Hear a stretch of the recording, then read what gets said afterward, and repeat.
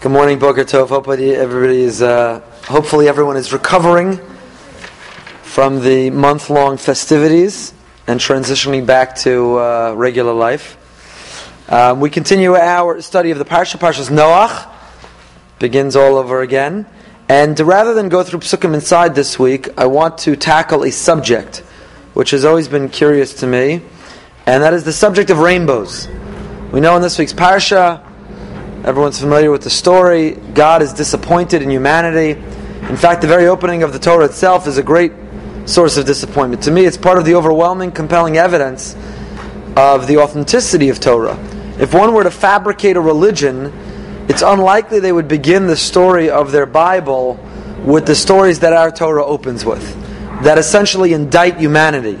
If one were to fabricate a religion, heartwarming, beautiful, moving, feeling stories. What do we start with? Adam and Chava are kicked out of the Garden of Eden. Cain kills Hevel, his brother. Jealousy. You have the story of the flood, which is the result of lust. You have the story of the Tower of Babel, which is the result of the quest for honor. The Slonim Rebbe, Rav Shalom Noach Berzovsky, writes beautifully in his Nesiva Shalom that in fact this is the origin of the Mishnayos and Pirkei Avos. That three things the world is destroyed for, and that is Kina, Taiva, Va'kavod, jealousy, lust, and honor. How did our rabbis know that? The answer is very simple. They opened the Torah, they opened the Chumash, and they saw Cain kills Hevel, and God says, that's not good. That's not why I created people, to feel jealous, to feel envy. And then Tava.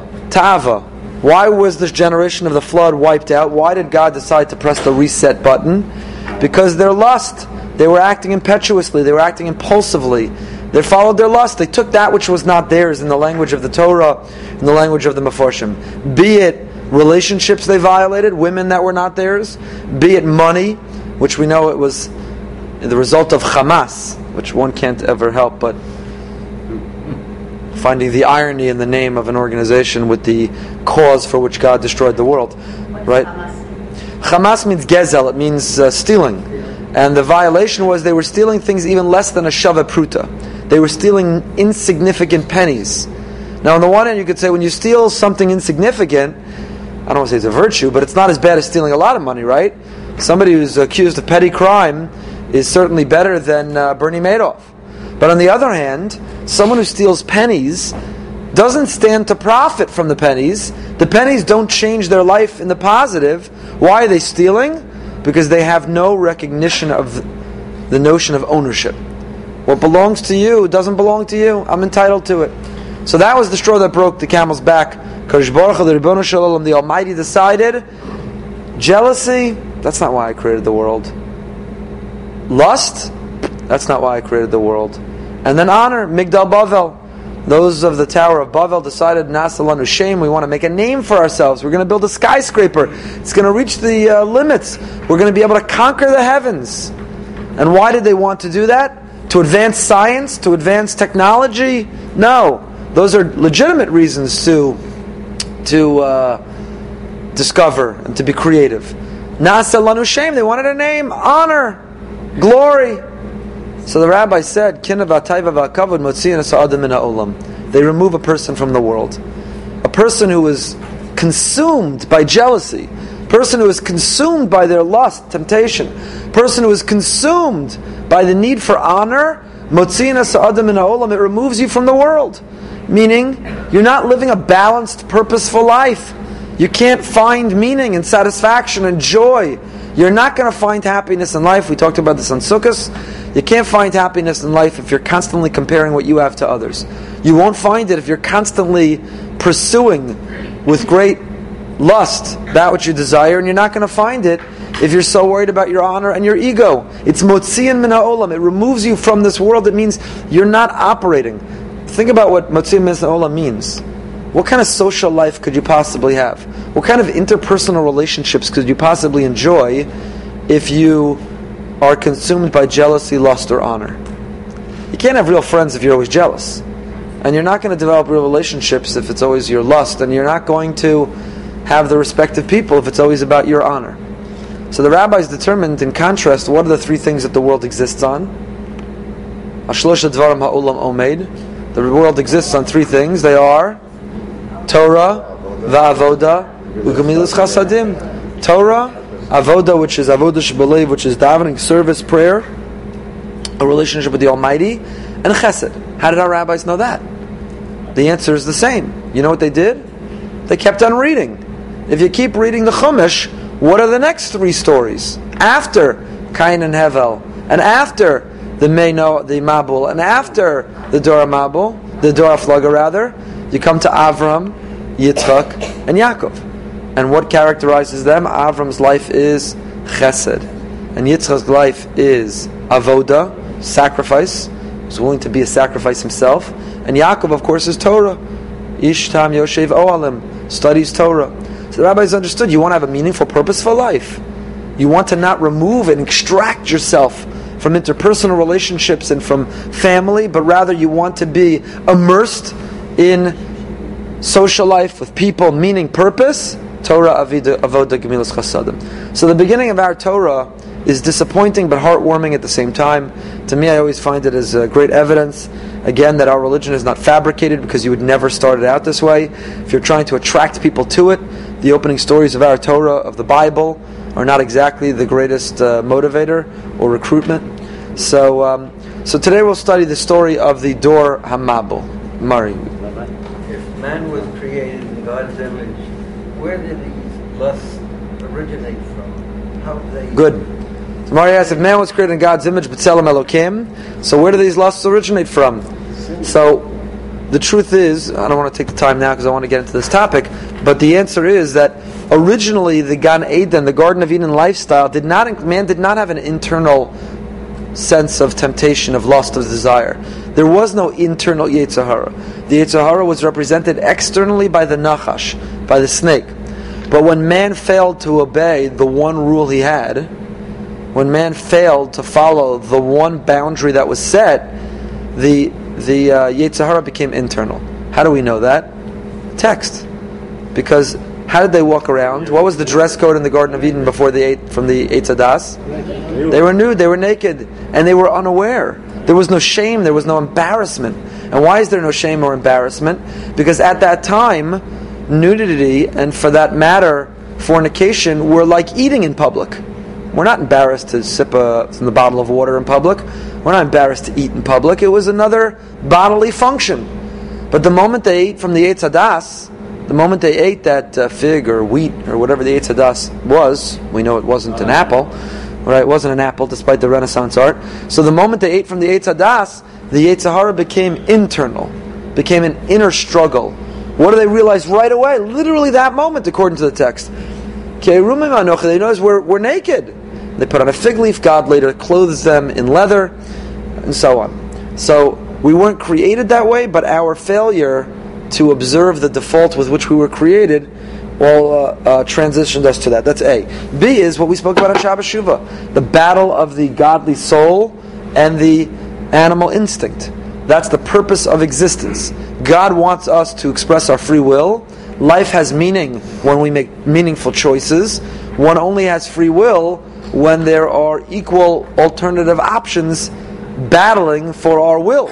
So on the one hand we have the animal impulse we spoke about, the nefesh behemoth mima'al mamish, in the words of the Baal HaTanya.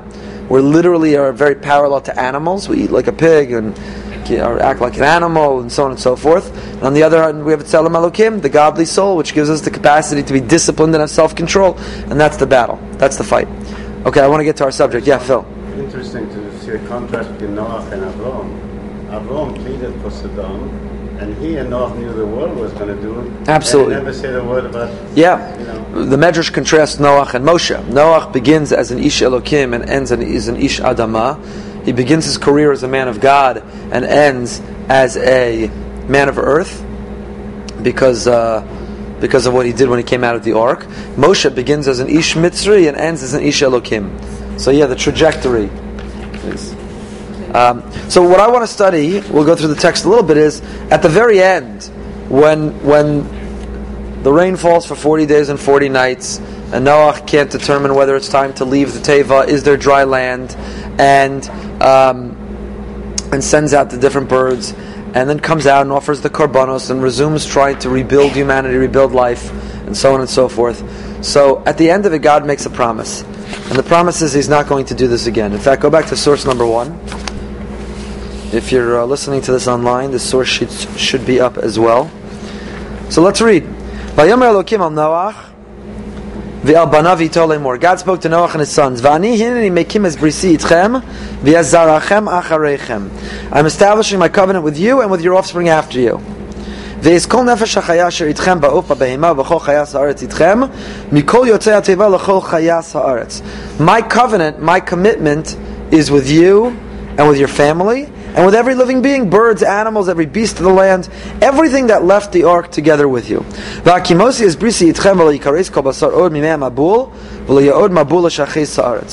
what's the commitment? Verse 11, Pasuk Yud Aleph. The commitment is, I will confirm my covenant with you. Never again. Isn't that amazing, that expression? Never again. Never again shall all flesh be cut off by the waters of the flood. Never again shall there be a flood to destroy the earth. What is it? V'lo yikares. Never again. Vayomer Elokim zos os bris asher ani noseim beini uve'inechem uvein kol nefesh chaya asher itchem l'doros olam. You have to memorialize the commitment. You have to somehow capture the moment. There was no iPhone. There was no ability to take a picture on the moment. How did you memorialize then? A symbol. And what was the symbol? God says, either I create, we'll talk about in a moment, or I designate, one or the other. But the os, the sign is as kashti nasati ba'anan v'aisal os bris beini uvein haaretz. I've set my rainbow in the cloud, and it shall be a sign of the bris, of the covenant, of the promise between me and the earth. It's interesting too. Beini, it doesn't say beini uveinechem. I would have thought God would have said the rainbow is the sign of my commitment between me and between you, but it doesn't say that. It says beini uvein haaretz, between me and the earth. When I place a cloud over the earth, and the bow will be seen in the cloud. Right? The word keshes means both a rainbow, and the root of the word rainbow is bow, because the rainbow is in the shape of a bow, like a bow and arrow. And when I place that in the heavens, I will remember. I will remember. It's in itself fascinating. I will remember. Is God capable of forgetting? Did God really need this covenant? Does God need to tie a string around his finger or set a reminder, an alert on his phone? Why does God need this symbol in the heavens to see it? Only when I see it, vizacharti. It's of course an anthropomorphism. To ascribe memory to God is paradoxical. God's omnipotent. He's infinite. He's all-being. He's all-capable. He doesn't have senior moments. He doesn't have forgetfulness. He doesn't have... So what's vizacharti? It's a very interesting term. It says earlier also with Noach, he remembers. Vayizkor Elokim es Noach. And we see that term a number of times.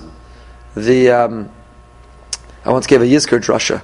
The previous chief rabbi of England, it's 2 previous chief rabbis ago, before Rabbi Sachs, Rabbi Jacobovitz, Lord Emanuel Jacobovitz, beautifully explains what Yizkor is. That Yizkor is actually not our remembering, but Yizkor is our appealing to Hashem to remember.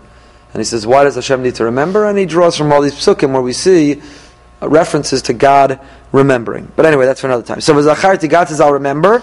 V'ayisa keshes be'anan u'yisi l'skor bris olam ben elokim ben kol nefesh chaya b'chol basar asher al ha'aretz. Verse 16, God says, and the bow will be in the cloud, I'll look upon it, remember the everlasting covenant between God and every living being among all flesh on the earth. V'yomer elokim al Noach, Zos osa bris asher akimosi beini uvein kol basar asher al haaretz. This is the sign of the covenant. It's a little repetitive, this section. This is the sign of the covenant I have confirmed between me and all the flesh on the earth. So what's the rainbow all about? Right? We all marvel. You see a rainbow. Somewhere over the rainbow. The imagery of the rainbow in literature and poetry and culture. We see a rainbow. Oh look, everyone, there's a rainbow. It's beautiful. What is the rainbow all about? And are we supposed to celebrate when we see a rainbow? Are we supposed to look away when we see a rainbow? What is there's a bracha to say. What's the rainbow really all about? So that's what I want to study together through the Mefarshim, through the commentaries that we normally engage. So Rashi says, you'll notice, verse 12, God described, well actually before we go back, let's just talk about what a rainbow is. What is a rainbow? The Psukim themselves told us what a rainbow is. Twice God says, when does the rainbow form? After V'haya be'anani anan al ha'aretz. That's one time. And Eskashti nasati be'anan. When does a rainbow result? When do you see a rainbow? Cloud. What happens is there are thick clouds that block the sun. Normally we have sunlight. Sunlight is white. Clear, so to say, but it's white. It's a white light we see if you were to look at the sun. A thick cloud blocks the sunlight. You don't see sunlight. Rainbow is a thin mist, is a thin cloud which rather doesn't block the sunlight, nor does one see directly the sunlight the way it appears to us as white, but rather it diffracts the sunlight. If you go back to our great authoritative source, Wikipedia, on page 1, a rainbow is an optical and meteorological phenomenon that causes a spectrum of light to appear in the sky when the sun shines onto droplets of moisture in the Earth's atmosphere. It takes the form of a multicolored arc. Rainbows caused by sunlight always appear in the section of the sky directly opposite the sun, which makes sense, because you're seeing the sunlight refracted through the rainbow. In a so-called primary rainbow, the lowest and brightest, the arc of a rainbow shows red on the outer part, violet on the inner. The rainbow is caused by the light being refracted, then reflected once in droplets of water. In a double rainbow, a second arc may be seen above and outside the primary arc as order of its colors reversed. Second rainbow is caused by light reflecting twice inside water droplets. Fine. It's impossible for an observer to maneuver to see any rainbow from water droplets at any angle other than the customary one, which is 42 degrees from the direction opposite the sun, which again makes sense. If the result of seeing the rainbow is seeing the sun through a cloud, a thin cloud, then you have to be opposite the sun. Even if an observer sees another observer who seems under or at the end of a rainbow, the second observer will see a different rainbow further off, yet the same angle as seen by the first observer. Thus, a rainbow is not a physical object and cannot be physically approached. There's no gold at the end of the rainbow. You can't get to the end of the rainbow. A rainbow spans a continuous spectrum of colors. The distinct bands are an artifact of human color vision. No banding of any type is seen in black and white photo of a rainbow, and so on. Red, orange, yellow, green, blue, indigo, and violet. Colorblind persons will see fewer colors. Rainbows can be caused by many forms of airborne water. These include not only rain, mist spray, and airborne dew. Undoubtedly, you passed a sprinkler and saw a rainbow in the sprinkler. Because it doesn't have to be a cloud. One can look at a puddle on the ground and see a rainbow in the puddle. We'll get to in a moment, halachically, is that a rainbow in terms of the bracha? If you see it in a sprinkler or a puddle or a bucket of water. But it can be seen in other places. Rainbows can be observed whenever there are water drops in the air and sunlight shining from behind at a low altitude. The most spectacular rainbow displays happen when half the sky is still dark with raining clouds and the observer is at a spot with clear sky in the direction of the sun. Where does that happen more than anywhere? Florida, where we are. I'm sure you've had this experience. You could be driving up Palmetto Park Road and it's pouring rain, you could barely see out of the windshield, and you drive out from under the cloud where the sun, all of a sudden, you have to put on your sunglasses. It's incredible. Half the circle could be raining, and half the circle it's a sunny day. So it also lends itself to the most beautiful displays of rainbows. Rainbow is also commonly seen near waterfalls or fountains. The effect can be artificially created by dispersing water droplets into the air during a sunny day, and so on and so forth. Okay, so that is a rainbow. Again, the scientific description of a rainbow, what the Chumash already told us the result of a rainbow is. Rainbow is not like the star in the sky that's perpetually there.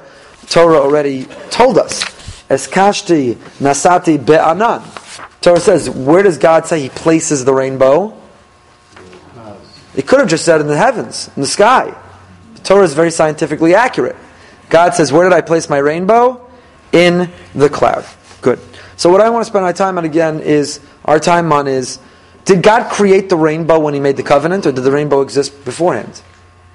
And how do we feel when we see a rainbow today?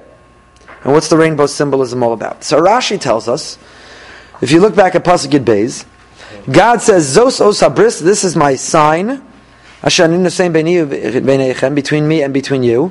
So one time He says, between me and you, and the next time He says, between me and haaretz, the land. Lidoros olam, for generations. What's unusual about that word lidoros at the end of the pasuk? It's missing vav. It's spelled what we call chaser. It's missing a vowel. Lamed Daled Resh Tov. So Rashi tells us nichtav chaser. Why is it missing letters? Sheyesh doro shelahutzruchu laos lefi shetzadikim gemurim hayu. Kemo doro shel Chizkiyahu Melech Yehuda v'doro shel Reb Shimon Bar Yochai. Rashi is quoting the Medrash Bereshis Rabbah, which tells us there were generations that there were no rainbow. Why was there no rainbow in that generation? Wasn't necessary. Because again, the Torah told us, why does God bring a rainbow? When He needs a reminder not to destroy the earth. Why would He need a reminder? Because at that moment He feels compelled.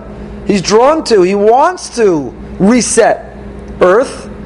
So He has to place the rainbow to remember the covenant, the promise He made. Says Rashi, L'doros olam, there were generations where God did not need to remind Himself. Such virtuous, noble people, such meritorious individuals, a generation that merited not to need a rainbow.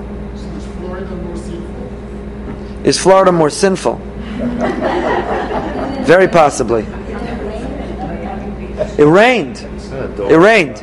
But at least for Rashi, we'll see now everybody agrees, at least for Rashi, the Medrash is to be taken literally that it rained. But in those generations, God never allowed a thin, misty cloud opposite the sun at 42 degrees. People never perceived a rainbow. In that generation, nobody perceived a rainbow because they didn't need to, because God didn't need that reminder. That's what Rashi tells us. Says the Ramban, Nachmanides, source 3, Zos os habris asher ani nosein. This is the sign. What does the word nosein mean? That I am placing, giving. What does that mean? Says the Ramban. Hamashma min ha'os hazeh shelo haya keshes ba'anan mimase bereshis. Did the rainbow always exist from creation? God now designated it as a sign, or was it created yesh me'ayin ex nihilo now, something from nothing? Did God invent, create, establish the rainbow now, while memorializing? Or had it always existed, but He chose it as his symbol? Says the Ramban, there's evidence from the text that it did not exist in Seishis Mei Bereshis, because God says, Asher ani nosein, that I am placing. V'yata bara Hashem chadasha la'asos keshes b'shamayim b'yom anan. And God essentially extends creation, not just the first 6 days, but God created again. V'amr b'tam ha'us hazeh ki hakeshes lo aso shiyu raglav l'mala shira ki'ilu min hashamayim morim bo. And for that reason, the rainbow, interestingly, if it was a reminder to God, and it was a reminder of God's influence towards earth, what direction should the rainbow have been in? It should have been like this. The feet of the rainbow should have been in the heavens, and the rainbow pointing down, so to say. But it's not. Ki hakeshes lo aso shiyu raglav l'mala sheyira ki'ilu min hashamayim morim bo v'yishalach chatza v'yifitzem ba'aretz aval aso behefech mizeh lahara shelo yoru bo min hashamayim.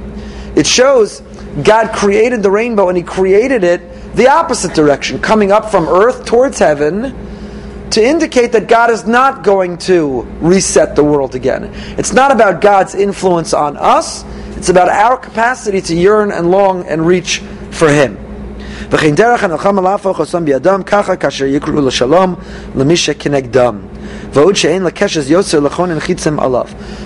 essentially 3 reasons the Ramban gives why the rainbow is the direction it faces. I don't know if it ever occurred to you before.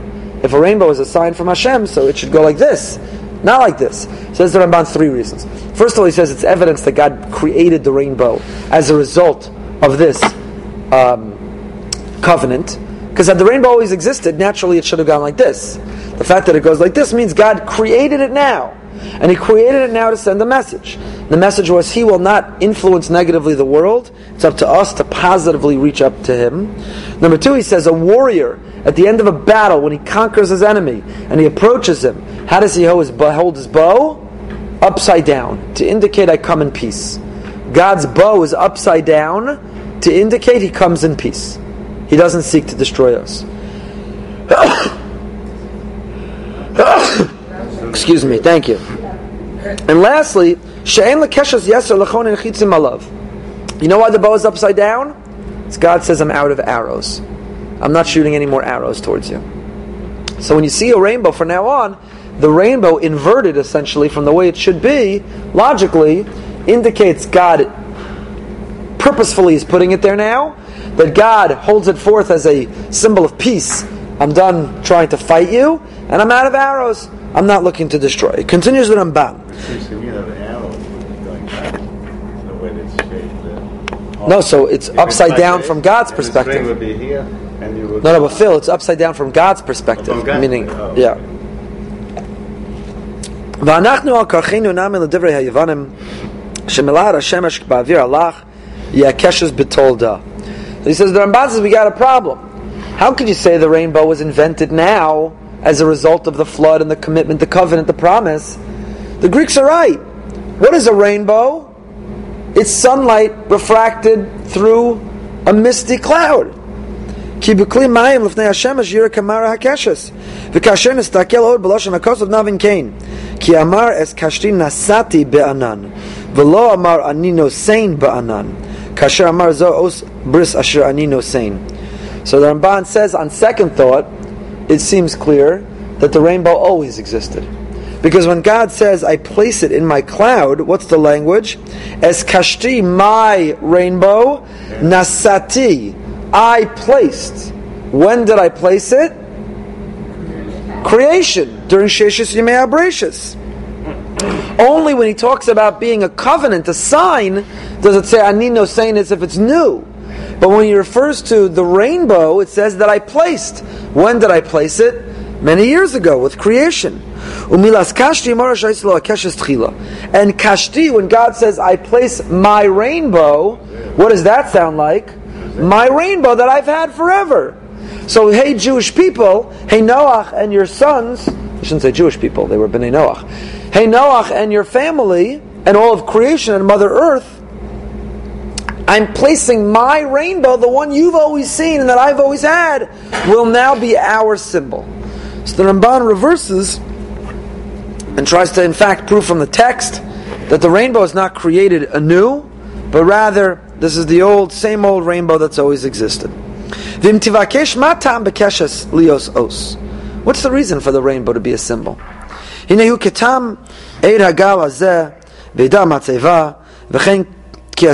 שווה כבר סוס תיקח מידי בעבור תהיה לי לעדה. כי כל דבר הנראה שיושם לפני שניים להזכירם עניין נדור ביניהם יקרא os. You know what a sign is, an os? You find it, throughout Tanakh you find it. Every time between Avram, you constantly find it. What is a sign? It captures and memorializes the feeling of the moment. As I said, there were no pictures. And there likely wasn't a contract that you could write and scan in and back up to your cloud server. So how did you memorialize in perpetuity the moment, the feeling, the experience, the promise? You chose something. In the Chumash, we have countless examples. Sometimes a stone was chosen, a rock. Sometimes an altar was built. Sometimes sacrifices were offered. But moments were memorialized. וכן במילה אמר והיה לעוס בריס ביני וביניכם בעבור ההסכמה שימולו כוזר אברהם לעבדו. So again, each time a choice is made to memorialize. ועוד כי כאשר תראה בהפוך הנזכר יהיה זכר לשלום כאשר כסבנו ובין שתהיה הקשס עתה בין שעשה מעולם בטבע הטעם בעוז שבה אחד הוא. Says the Ramban, whether the rainbow always existed or the rainbow was created something from nothing now, either way it serves the same purpose, namely to be a sign. V'im zachisa lahavin, I'm at the end now, skipping to the last paragraph. If you've merited to understand Divrayim, Teda, ki perish hakasav kain, as kashti shehi midas hadin, hanasuna be'anan, be'es hadin, tia la'os bris. The rainbow is really a sign of judgment. If you see a rainbow, it means that God is not happy. It's elicited God's judgment, says the Ramban. Because if God didn't need to invoke the memory of the covenant, He wouldn't have a rainbow. If there's a rainbow, why do you bring out a contract? You don't bring out the contract at lunch with your partner. Hey, remember the contract? I thought it would be so nostalgic to review it. It would be so nice. Why do you take a contract out? Because there's a problem. I'm concerned that you violated the contract. Or I want to enforce the contract. Or we need to revisit the contract. When you take out the contract, it's because there's a problem. So when God takes out His contract with us, memorialized through the rainbow, says the Ramban, there is a problem. Says the Chizkuni, source 3, 13th century France. Manish danis keshesh in tinasein os laolam yosem mishar osos. Elafisha keshes mara ish mara mayim. He says, you know what the symbolism of the rainbow? Why did God choose a rainbow? Why not the frog? Why not a lake? Why not a cloud? Why not a star? Why a rainbow? Says the Chizkuni, the rainbow has multiple colors, as we know. The colors of the rainbow. And it contains within it the symbols of fire and water. Mara Eda, Mara Yarok. Red is fire, and he calls the green blue. Yarok in biblical Hebrew really means blue. Greenish blue is water. V'afa pisha mara mayim b'tzad mara eish einan mechaben es ha'eish kacha keshes os shelo yatzifu hagshamim odes ha'olam. Normally, which beats which? Fire or water? Water extinguishes fire normally. So how can you have these two colors? How can you have fire and water side by side in a rainbow? Says the Chizkuni, that's God's promise. My water, I will no longer destroy the world. Flood. I'll no longer bring water to destroy the world. I'm not going to extinguish the world. The same way the rainbow contains the symbol of fire and water, and the water doesn't extinguish the fire, so too, my water will not extinguish the fire of the world. I will not bring a flood ever again. Okay, so that's a Chizkuni's interpretation of the symbolism of the rainbow, why it's meaningful. Says the Kli Yakar of Shlomo Ephraim Lunchitz. We'll read the underline. Perish shagam kodem zaya keshes yotzem min nitzutzei hashemesh ash lo yanir lebrios klal lo ba'ananim v'lo ba'avir. He takes an in-between opinion. The Ramban said his first impression, and he quoted the Greek approach. Did the rainbow always exist? Was the rainbow created anew? Says the Kli Yakar, somewhere in between. The rainbow always existed, but nobody ever noticed it. Ki mitchilas habriya hayu ha'adim olam min ha'aretz shmeinim v'nisim moed l'chozek ha'aretz k'mo shenemar ve'ed ya'alem min ha'aretz v'hishkez pnei adama sha'afil echad levad perish Rambam Harambam and so on. He says v'kasha pirusha mimasham Razal shebei Rishima bar Yochai v'Beshua ben Levi lo nira keshes. Im ken chazar ha'avir lekad muso v'achar mosom chazar liyo zach v'dak b'rishona ve'elohim dvarim zarim eitzel ha'seichel lekabim she'ishtana ha'avir b'kam azmanim. The Medrash that Rashi quoted says the Kli Yakar, how are we supposed to understand that? If a rainbow really is a physical phenomenon, a natural phenomenon, to suggest that in the time of Chizkiyahu or of Shimon Bar Yochai there were no rainbows, is to suggest that God suspended the rules of nature during those generations and then restored them. And that's not really Seichel Dik. Says the Kli Yakar, that doesn't make much sense.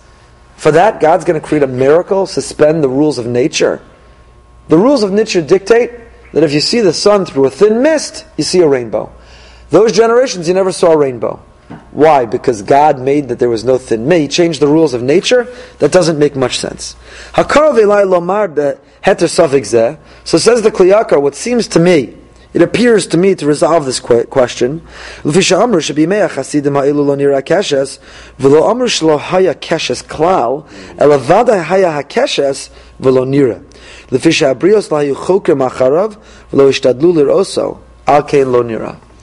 doesn't say that there was no rainbow in those generations.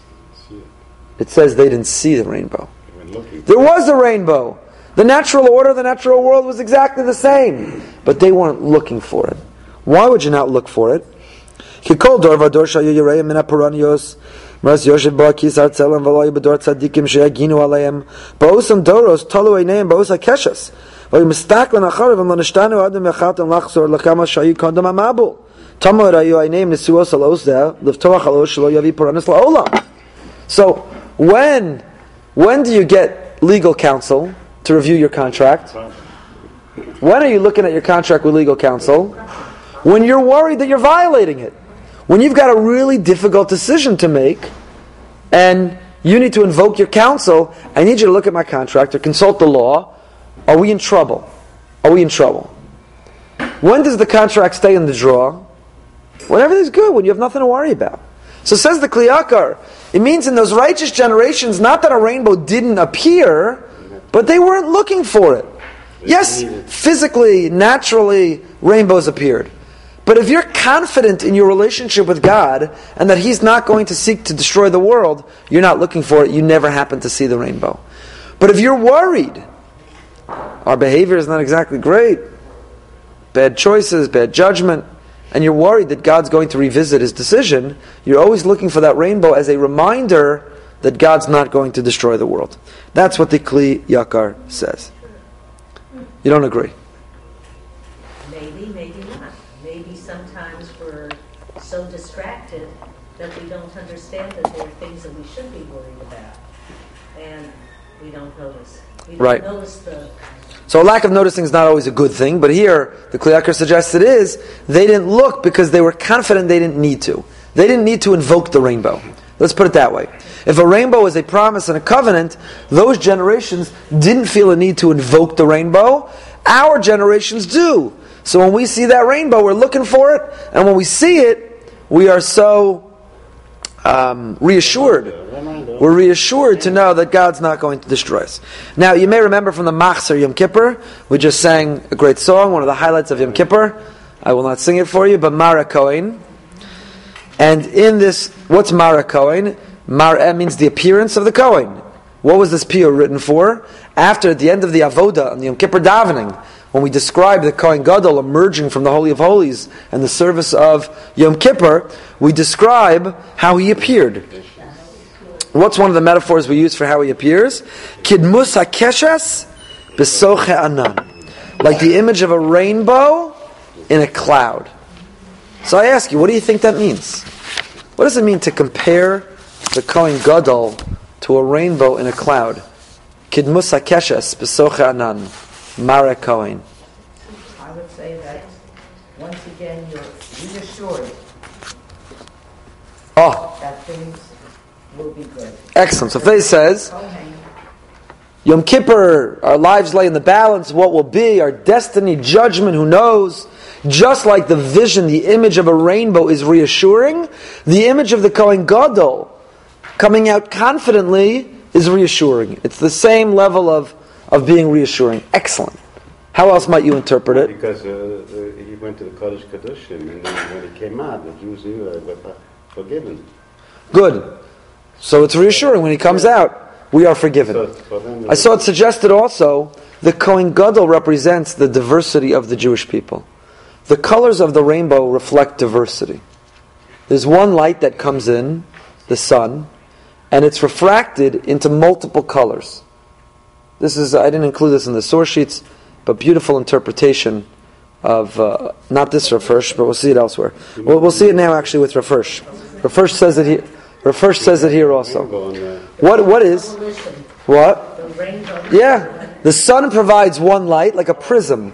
One light comes in, but it's refracted into multiple lights. Hashem is one, obviously, Hashem Elokeinu, Hashem Echad. The unity of God's existence, the oneness of God's existence is the ultimate in unity. But God expresses Himself through us. And humanity is diverse and different. And we complement one another and we supplement one another. And the image perhaps of the Kohen Gadol coming out is that rainbow, the colors of the rainbow. The Kohen Gadol represents all the diversity of the Jewish people. And in the cloud, within that mist, we see the Kohen. Rabbi, if it's reassuring us, why I was always told that we are not supposed to look for Good, we'll get to it. Hold that thought. It's also about radiance. Radiance. Radiance that comes out from the clouds because when God goes in to pray for all the people, Right? comes out that the clouds are haunted and it's the radiance. Oh, very nice. So a rainbow in the cloud, it radiates through the positive, the success, the good year. The shul logo should have a rainbow. We should have a rainbow. I don't think so for other reasons. Let's look at Rav Hirsch. Source 7, page 4. You're too naive and innocent, Phil, to understand. I'll explain to you later. God bless you. Says Rav Hirsch. Yeah, it's not entering our logo. Says Rav Hirsch. Says Rav Hirsch. Just as here God did not satisfy Himself with merely proclaiming His word, but dedicated a memorial to His proclamation, so in the whole course of history of the divine government for the well-being of mankind in Israel, He appointed signs, reminders for the great truths and principles He gave them, which were to serve to keep these teachings ever fresh and present in the minds of men. Mila, circumcision. Shabbos, which is a sign in time. Os, beini uveinechem. B'sham b'nei Yisrael Shabbos, lasos Shabbos l'dorosam. And it's the very same language. Os hi beini uveinechem l'dorosam bris olam.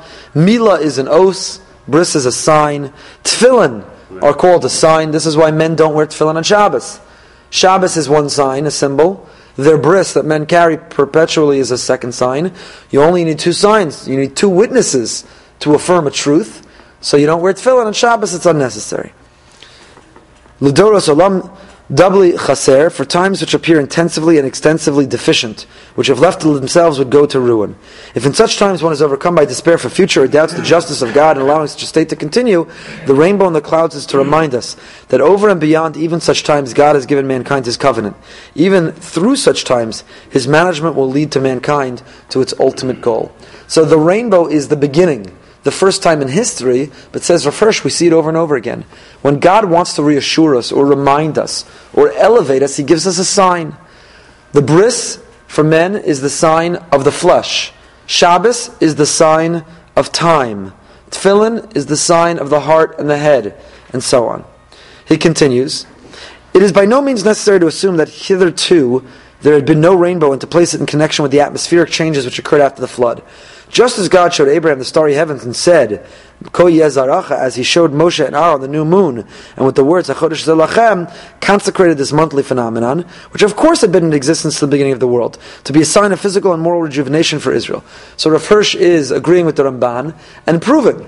When God said to Avram, look up at the stars, that's how many kids you're going to have. And He made it a sign.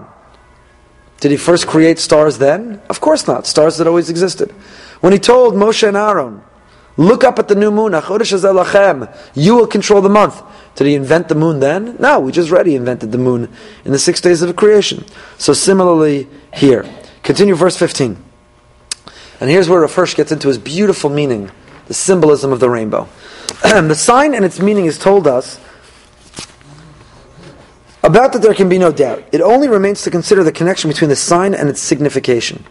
This has been attempted in various ways. The sign, right, the rainbow, is a reversed weapon, a bow with the string towards the earth so that it would shoot away from the earth, accordingly a sign of peace, no more arrows from heaven. Its appearance is that of an ark joining the earth to heaven, accordingly a bond between heaven and earth.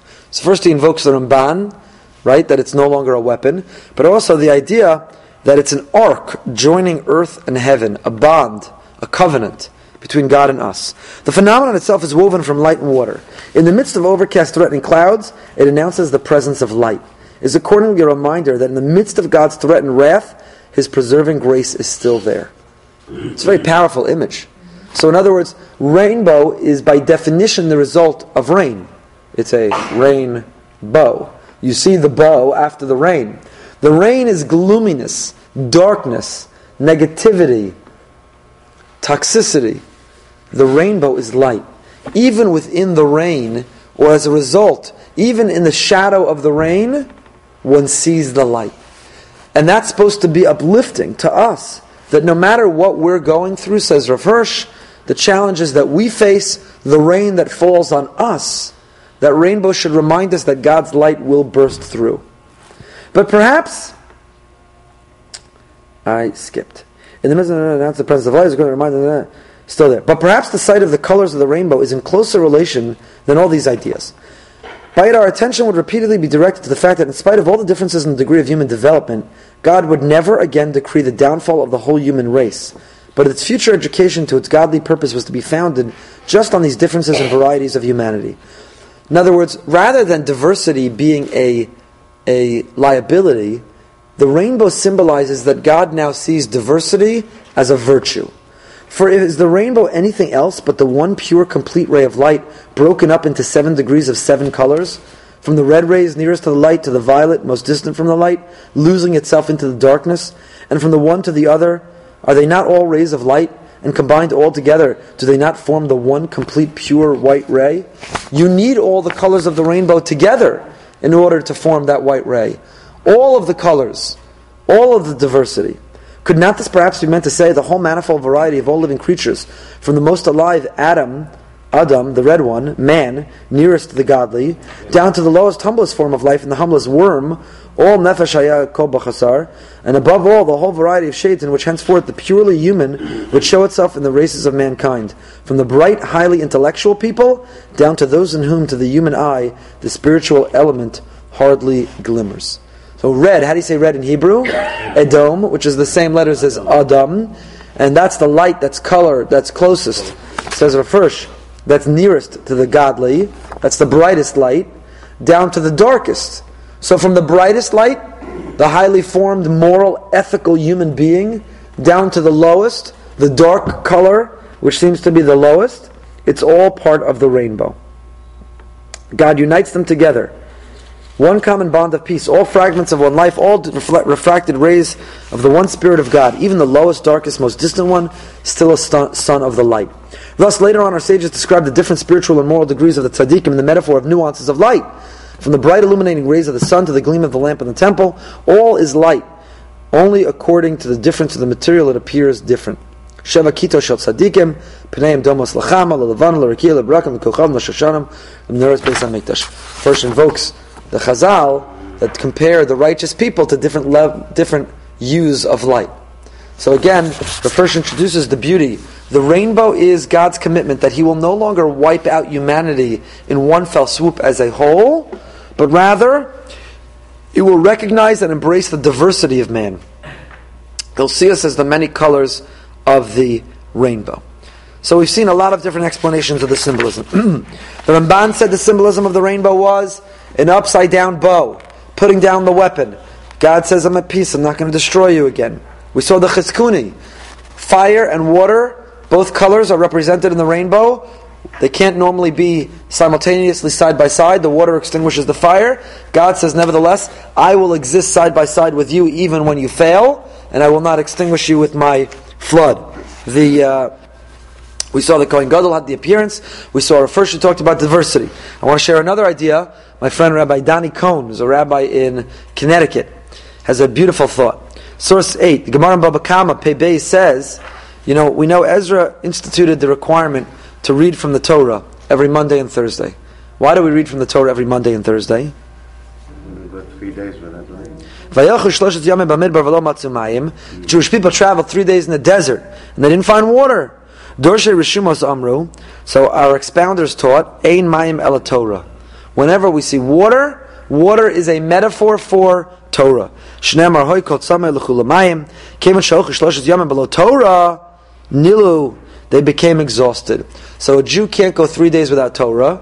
So by reading the Torah Monday and Thursday and Shabbos, we break up our week that we never go 3 days without Torah. But for our purposes, the metaphor for Torah is water. A lot of reasons why. It flows, it's clear, it sustains, it nourishes. Think about Rabbi Akiva. What inspired Rabbi Akiva to know he could change, even at 40 years old? What did he see that made him know he could change? He saw the drip of the water, the stream, the droplets of the water hitting the rock over and over and over again. And what happens? If you leave a faucet running, there's a drip in your faucet, it can even put a dent in your porcelain sink, a stone sink. Rabbi Akiva sees that it's putting a dent in the rock. He says, a rock is the hardest substance, and water can penetrate it. So my head, which is as hard as a rock, it's not too late for the water to penetrate, for Torah to penetrate. Torah is likened to a rock. So, says Rav Danny Cohn, my buddy, says, think about it for a moment. The sun is Hashem. Thick clouds block us from Hashem. A thick cloud blocks us. You can't see the sun at all. A thin mist, the right amount of water, Mayim is Torah, it refracts the light and it comes through in beautiful colors. If you want to understand how to engage the world, it's through Torah. Torah takes the world from black and white to living in full color. Without Torah, you're living in black and white. With Torah, you're living in full color.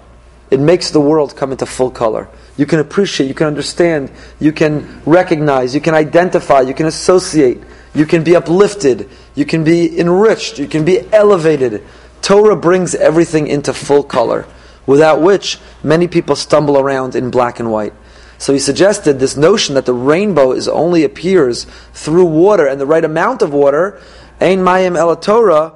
It means Torah refracts the world for us. Just as we gaze, and you can only see the sun refracted through, when it is refracted through the water, it appears so beautiful. When we engage the world, if we do so through the prism, literally, of Torah, it appears, the world comes to us in full color. Continues. Now let's get to the halachic part. So we saw many, many symbols, a lot of very beautiful explanations of what it's all about. Source 9, the Gemara in Brachos. Amar Balachsandri, Amar Yeshua ben Levi. Haroa es hakeshes be'anan, person who sees a rainbow. By the way, where does it say you see the rainbow? Be'anan, in the cloud. Which means that if you see a rainbow in the puddle of gas at the gas station, or you see a rainbow in a bucket, you see a rainbow through a sprinkler, this Gemara does not apply. You don't make the bracha. You only make the bracha if you see it be'anan. Sarach sheyipol al panav, he suggests you have to prostrate yourself, you fall on your face. Why? You're seeing a vision of God's glory. Because God made this covenant. The rainbow is, you're seeing a revelation of God at that moment.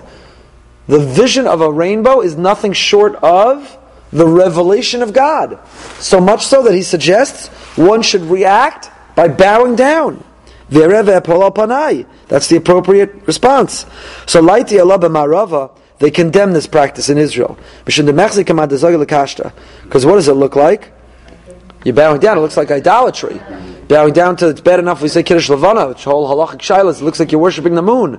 Now we're worshipping the rainbow. So we don't bow down. What did they establish to do instead? How should we react? You make a bracha. How does a Jew react when you see a phenomenon? You make a bracha.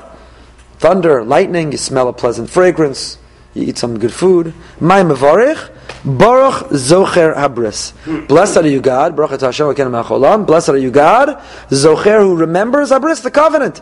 After all, that's what the rainbow is a sign of. B'masni satana, Rabbi Shmuel ben Osh Rabbi Yochanan ben Broka Omer, Ne'eman bevriso v'kayim b'ma'amaro.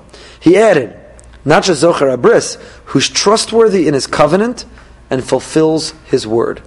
A threefold bracha. So, Amar of Papa Hilchach Namnerin L'Chavayu. There's a dispute. Which one do you say? Zocher Abris or Nema Bevriso V'Kayim B'Ma'amaro. So what do we do? Both. Baruch Atah Hashem Elokeinu Melech Haolam. Zocher Abris V'Nema Bevriso V'Kayim B'Ma'amaro. Says Rabbi Yosef Chaim of Baghdad, the Ben Yehoyada, in source 11. This bracha has three components. And it corresponds with three ways that God interacts with us. The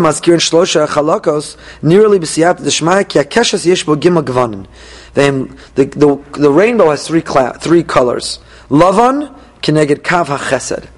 The white is the chesed, God's loving kindness. The adam keneged kav hagvura. Red is strength. The yarok keneged kav harachamim. And the green blue is compassion. So we say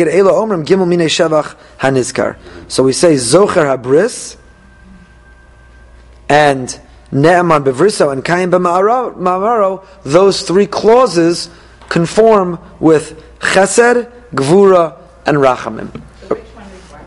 That's a good question. He doesn't spell it out. So which one is which? Which one is which? Actually, so hold on.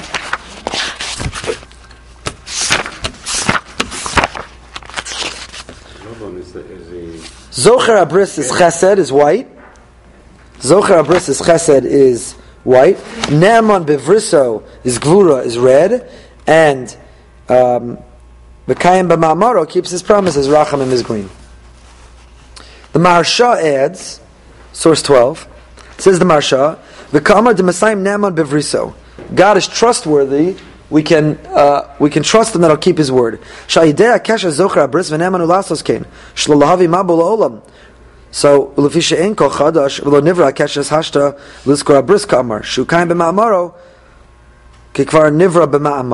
what does it mean when we describe the Kayim b'Ma'amaro?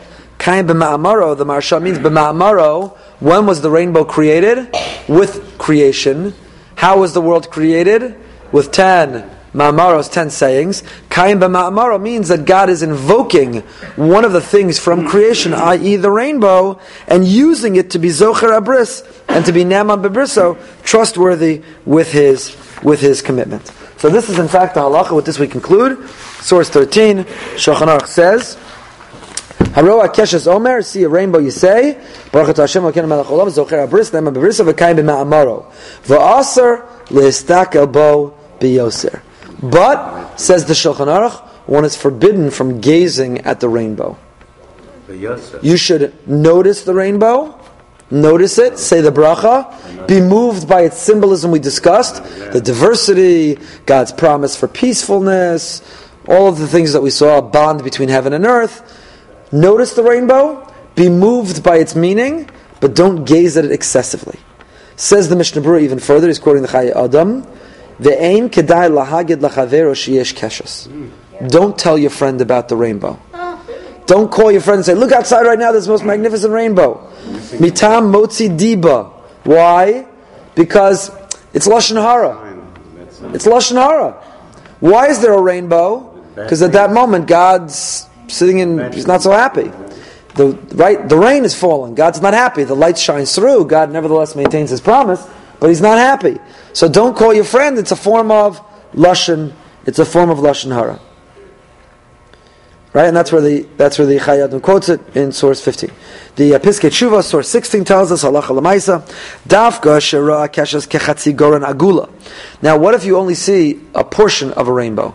Sometimes because of the cloudiness or the angle you're in or the skyscraper, you only see a sliver of the rainbow. Do you make the bracha? So he answers no. You only make the bracha if you see the entire arc. If you see less than the arc, you say the bracha, but without God's name. Just say, right, Baruch Zocher Bris Ne'aman Bebriso v'kaim b'ma'amaro. You don't say Hashem's name. The only time you say Hashem's name is if you see the entire arc of the rainbow. What happens if you see a double rainbow? I think you still say one bracha. Just one? Yeah. There's no time limit. If you see a rainbow every day, you say a bracha every day. See a different rainbow in the afternoon than you saw in the morning, you'd say a new bracha. The bracha is not doesn't expire. Okay, so we saw that God made a promise to Noach. He memorialized the promise through the rainbow. The rainbow has, Rashi told us there were generations that never saw a rainbow. Was that meant literally? The Kli Yakar said it wasn't meant literally. They didn't look for the rainbow because they didn't need to be reassured. They were confident in their merits. We saw the meaning. The Ramban says the rainbow always existed since Sheshim Yabreshis. It's a symbol of a weapon being put down. The Chizkuni says the fire and water. We saw the Kohen Gadol appeared as a rainbow. Rav Hirsch introduced us to the idea of the diversity of the Jewish people, of humanity. We saw the idea of Torah. Water is like Torah. When we view the world through Torah like a rainbow, the world comes to us in full living color rather than black and white. And we saw the bracha, the halacha of seeing a rainbow. Have a fantastic week.